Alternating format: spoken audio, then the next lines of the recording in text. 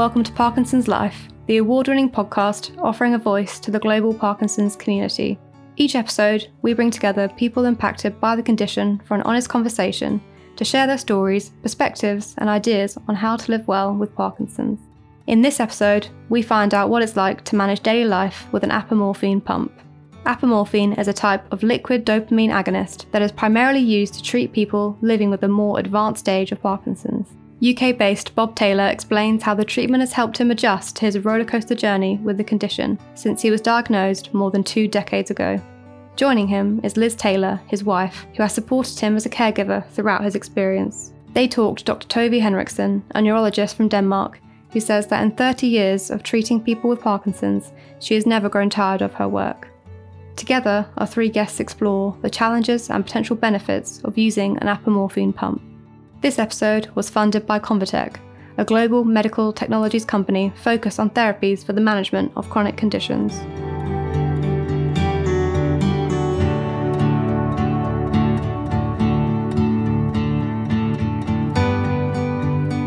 Hi, I'm Bob.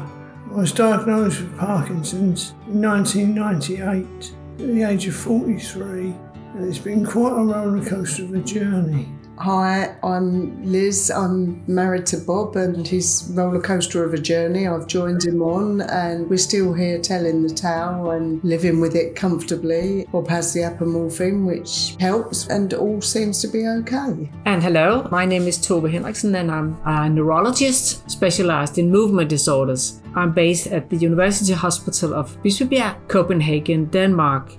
And I've been engaged in treating patients with what we call advanced Parkinson's for a number of years. I started treating patients with Parkinson's for about 30 years. We're treating patients with deep brain stimulation and LCIG, that is levodopa given in a PEG tube, and apomorphine pump treatment as well. To be honest, I've never been tired of it since, because there are so many phases of Parkinson's disease.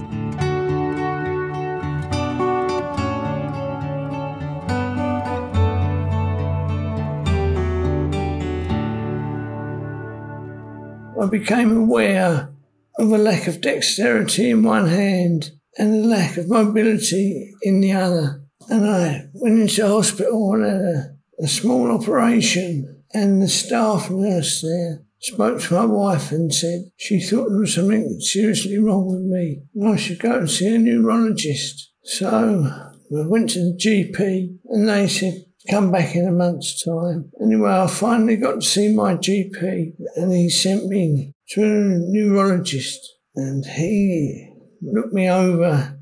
He said he thought I had a Parkinsonism and I was numbed by that, and I didn't really hear much of the conversation afterwards.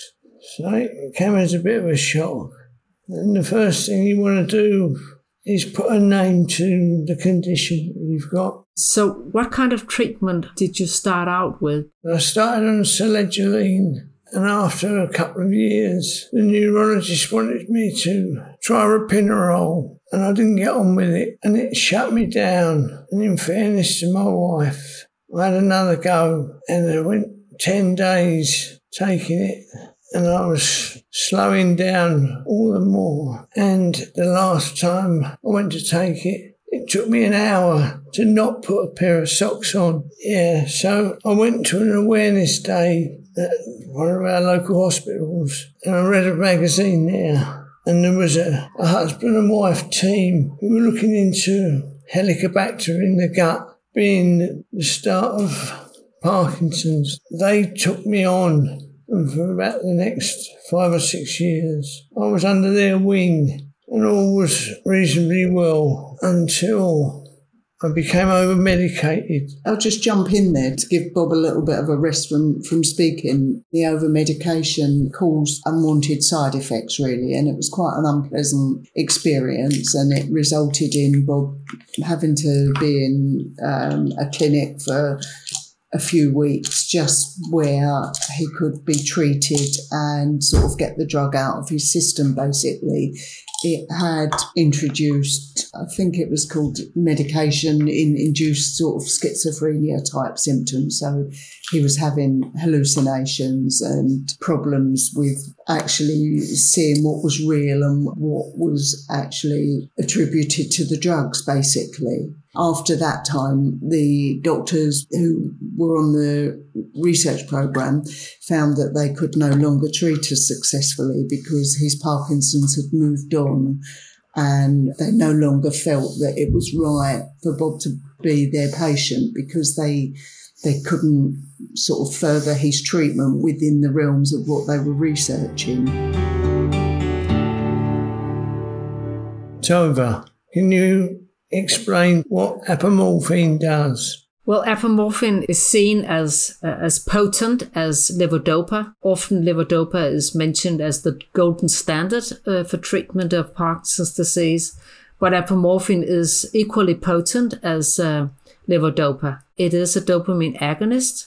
That is, it is stimulating the dopamine receptors. Unfortunately, it can't be given orally because it will be degraded in the liver when it's passing through. So it has to be given in other ways, and the way that it's being used today is subcutaneously. One of the advantages of apomorphine is that it kicks in relatively quickly.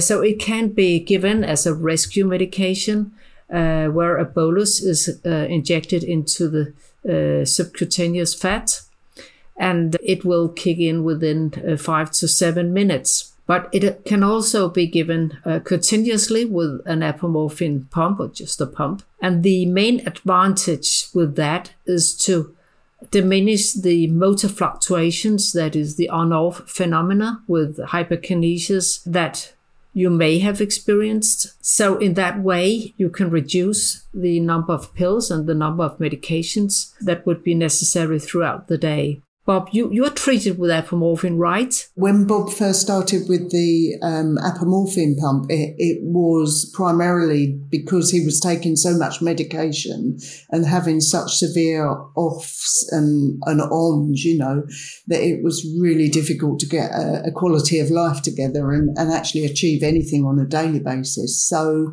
the pump has really ironed out, if you like, so many things and enabled Bob to carry on without these violent offs and ons.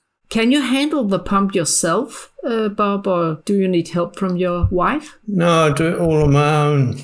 It's a military operation in the mornings, priming the pump, just having enough time for a shower, and then putting the pump up for the day. It doesn't take very long, though. I do watch it carefully, and there are times when I did it all the time because Bob was very nervous of it, and now it's like a second nature to him. He's really quick at it. It seems to always go really well. So you use the apomorphine with a portable pump, and you have a syringe with the apomorphine and then a line connected to a needle that is inserted in the abdominal skin, or where do you use the needle? Basically, I've got 6 places I use, and I just rotate them. They're all around my waist.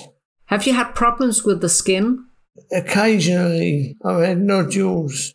I used to put the needles in over my shoulders and the backs of my arms. It was getting a bit confusing. Having 20-odd sites, sorting out one of those puzzles. Where the line goes, if you've got it in your arm, you've got to be careful of your clothing and how you've got it. Whereas if it's in your abdomen, it's got like a little runner's belt that the pump sits in. And then it doesn't all get tied up and in the way too much. So Bob has found it simpler to have it mainly in that area. We have had friends that used it in their legs, but it didn't work for Bob. He did try that. And with nodules, we mean a formation of a depot of apomorphine. So it's just like a small knot. Usually they're not painful, but they can be. And if they are, certainly the neurologist should hear about it, because in rare cases they can develop an infection and it should be treated as such. So you prime the pump in the morning. That is, you fill the line with apomorphine. Do you use bolus throughout the day? Yes, when I need it. It can quite often be in the afternoon. I sort of get a bit of a slump. But in the main, the dosage I'm on at the moment has been the same for about 4 years. In the beginning, the apomorphine was something that was sort of definitely alien to us, and it was something that was much feared, really, because the thought of putting a needle into yourself, obviously, when you do it on a daily basis, you realise that there's not much to fear. When you've never done it before, it suddenly seems quite a daunting aspect, really. So we had lots of little issues around that, wondering how we would cope with it. And Bob wasn't too keen on even trying it, so not trying the apomorphine, but trying to put a needle in himself. And you can put your own obstacles in your way, and you can find that you actually dislike what you're doing to yourself very much. But then once you overcome that, which doesn't take very long, you realise that it's just a tiny pinprick, really, although I don't experience it. Bob never flinches when he does it now. And the awkward things about it is, say, if it's really hot in the summer months and everything, sometimes the needle can just eject itself. And it doesn't happen often, but if you get really hot and sweaty or anything, then that has happened on a number of occasions. And initially it was tended to lead to a bit of a panic, really, because you're sort of distracted from the medication that you thought you needed terribly. But if that happens, it doesn't take long, and you're back on track just to get another line in and change the needle and everything. We now carry needles around with us everywhere, which we never thought we'd be so comfortable with, but I've got them in all my handbags. Bob's got them in all his coat pockets, and it just is a bit like a comforter, really, like a dummy to a baby. You just know that you're okay if anything happens. Tove, I've got a question for you. I have heard it said that apomorphine is largely addictive and can cause hyperactivity and also sort of addictions, if you like. You know, like if somebody is likely to be anxious, then the apomorphine could make them more anxious. Well, we know that all dopamine agonists have a tendency to give what we call impulse control problems, that you can have a predisposition to exaggerate something that is nice. Some can have hypersexuality, some can eat too much candy. And there has been a worry that apomorphine could have this as well, and that is the case. But studies have shown that if you give it continuously, as is the case when you use apomorphine pump, probably the risk of this is reduced compared to when it's given in a pulsatile manner. So we've got one study looking into this, and it showed that the risk of impulse control problem was not higher in the patients treated with apomorphine compared to the ones who were treated with standard treatment of care. But the risk is there, and I have seen patients who were addicted to apomorphine. I think the risk is very low. And one of the patients I met was actually from the UK, and I met her and she talked about the problem. I've had one patient in my outpatient clinic as well. And when it happens, I think it's very important that the neurologist hears about it, because I think there is a possibility that you can reduce the overuse of apomorphine. You're listening to the Parkinson's Life podcast with Bob, Liz and Tove, funded by Convatec. Be sure to subscribe on your podcast platform to hear more from the series.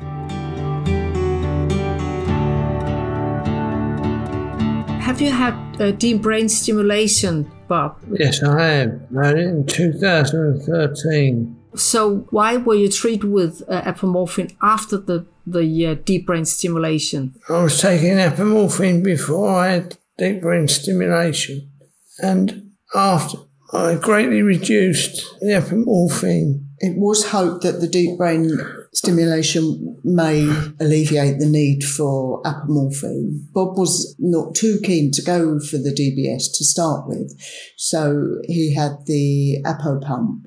And then after a few years, the neurologist we saw always thought that he would be a good candidate and had often said to him he should consider it, but he just wasn't ready. So once he decided to have the DBS, it was hoped that the pump and the apomorphine wouldn't be needed afterwards, but unfortunately that hasn't been the case. So are you treated with tablets as well? Yes, and I also have a patch. And the patch, is that rotigotine for the nighttime? Yes. So you've never discussed using the apomorphine pump during the nighttime? No, I did have a spate of nosebleeds. And it was thought that the apomorphine had lowered my blood pressure. The apomorphine was increased over time, and I was on 2 syringes a day. And this led to having terrible cramps in the middle of the night. I had to give myself an injection and lay on the floor for a couple of hours in the middle of the night. I've had patients with that problem as well, and in that case we usually suggest that the pump is running 24/7, but we usually use a reduced amount of medications throughout the nighttime.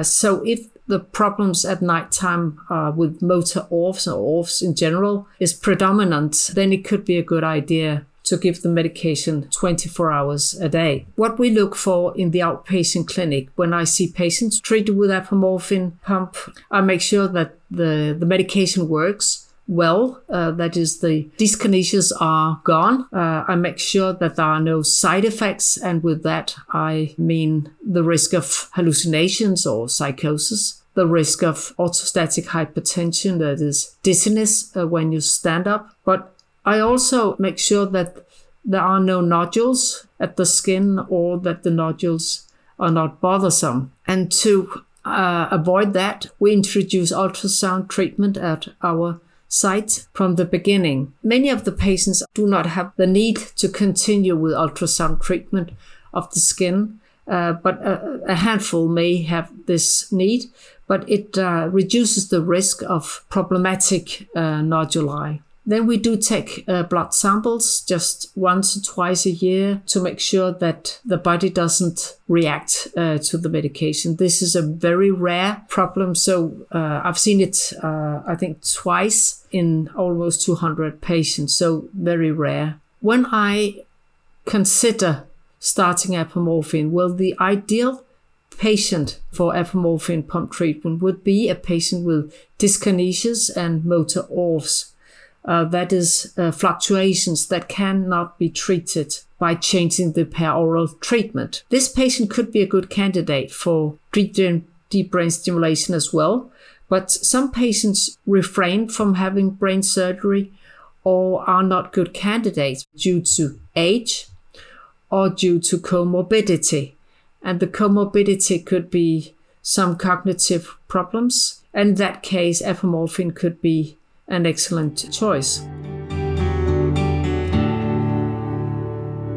Can I ask Bob and Liz, which impact the apomorphine pump treatment has in your life? I think it's improved the quality and enabled Bob to carry on sort of doing the things that he really enjoys. He can sort of mainly get through a day without any fluctuations.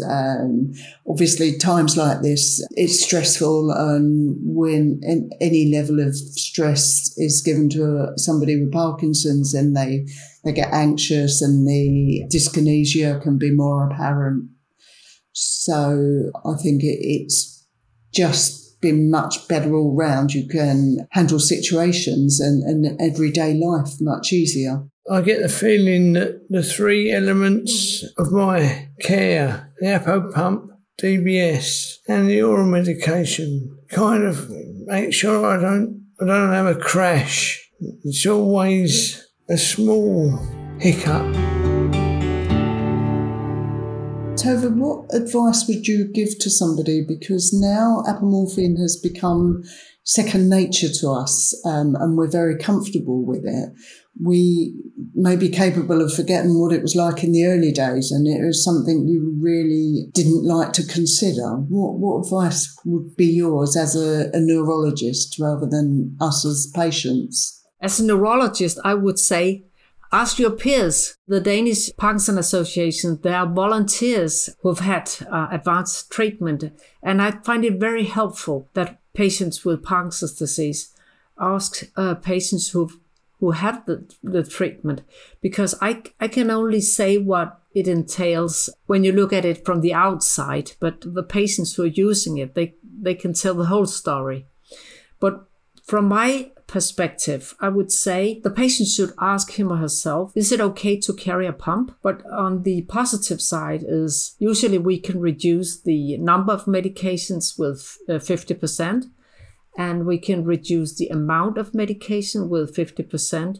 The feedback I get from my patient is that is very helpful, because taking medications multiple times a day is quite a challenge. And if you take medication every second hour, it's virtually not possible to avoid having food in the stomach when you take the medication. And that can have a negative impact on the uptake of the medication. So what I convey to my patients would be that they need to see us in the outpatient clinic more regularly than when they would only treated with parallel treatment. But most of our patients actually are very happy for that. They like the contact.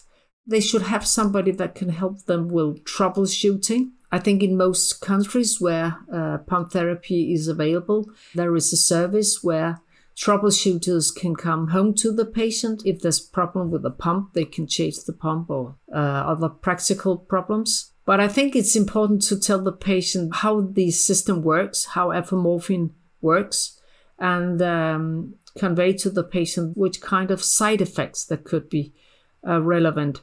Because I really like the idea that the patient is an active partner in making the decision of which treatment the patient should have. For us, we live in London, which is quite well furnished really with hospitals, and Bob is treated by the National Neurological Hospital in Queen's Square, and they offer us really good treatment.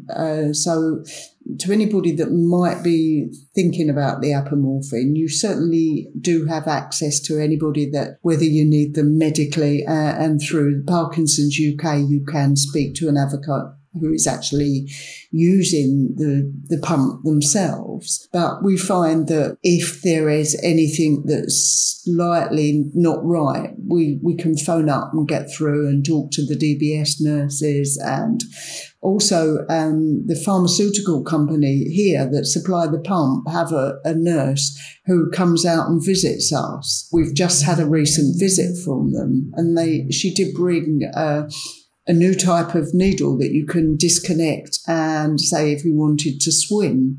I don't know whether or not you prescribe that in Denmark. Luckily, we've had the needle you refer to. We've had it for years. So we're only using that needle, and we're very happy with it. And we find that the risk of skin problems is reduced by using that needle. So we're very happy we've got access to it. It does seem like a great breakthrough. I was going to read a poem that I wrote. It's about my journey with Parkinson's. It's called Who Are You? We live our lives quite differently, of that I am quite sure, and it depends upon the way we are taught as we mature. We enter life when we are born with a sparkle in our eyes, and taking each and every form as a wonderful surprise. If you perchance look into a newborn baby's eyes, you may perceive 1,000,000 stars lighting up the skies. It's as if there is a connection to the universe above that floods us with the innocence of unconditional love, and that ever-changing natural force, which may sound quite bizarre, makes that baby part of everything That's really who you are. State some call nirvana, while others call it bliss, when captured by natural beauty or lost in love's first kiss. It's where time is just a concept, where everything just flows. Lost in your favourite music, or reading or writing prose. Ancient cultures in their meditation talk of returning home. Nowadays, sportsmen call it focus, or being in the zone. No words alone can ever describe the power that you feel. It's up and down or black and white, a constantly moving field. As babies, we would fully feel each emotional state. Moments later, the emotion's gone and no story to relate. It really makes no difference, be it fear or rage or laughter. For once it's been fully expressed, it's gone forever after. Babies are so trusting that they allow the full import of rules and judgments of our peers without another thought, and take on board their values, believing they are true, and never stop to question, are they really true for you? The first one I remember is Big Boys Just Don't Cry. And all the way right through my life, I've carried around that lie. I've choked back all the feelings into bottles of tears. Some of them I've carried around for over 60 years. My sparkling eyes further hidden by each and every issue. So much easier in hindsight if I'd have used a tissue. They're saying that life is like a mirror, shining back at you. So whatever you see or focus on, you see and believe is true. Life is not a destination that you travel to. It's where you are on the path, so just enjoy the view. Life is about relationships, romance and being true. But first of all, you must be in love and comfortable with you. The key to life is gratitude. It's a door to happiness. Be thankful for the little things and you will see the best. Heaven and hell are both in now. It depends on where you sit. If we only have this one life on earth, please make the most of it. Thank you very much for that. It was very beautiful.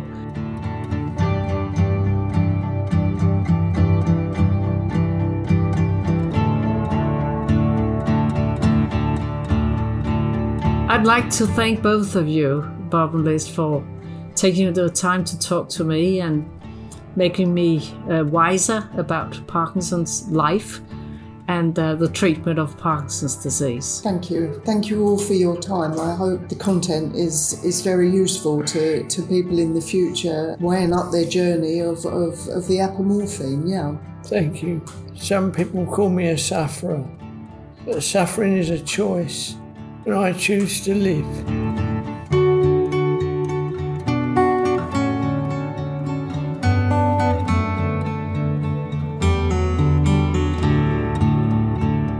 Parkinson's Life magazine is produced by Speak Media on behalf of Parkinson's Europe, the leading voice for Parkinson's in Europe. For the latest research and information on Parkinson's, visit www.parkinsonseurope.org. This episode was sponsored by Convatec, and Toby Henriksen has been paid by Convatec to provide information for this podcast. The information in this podcast is given for information purposes only and is not a substitute for advice from your doctor, pharmacist, or other healthcare professional. Opinions expressed within this podcast are those of the individuals and not necessarily representative of Convatec.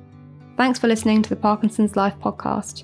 If you like what you've heard, please rate and review. It helps make sure others can find us. If you'd like to share your story with Parkinson's Life magazine, get in touch through Facebook, Twitter, or by emailing editor@parkinsonslife.eu. Keep a lookout for our next episode, and until then, take care.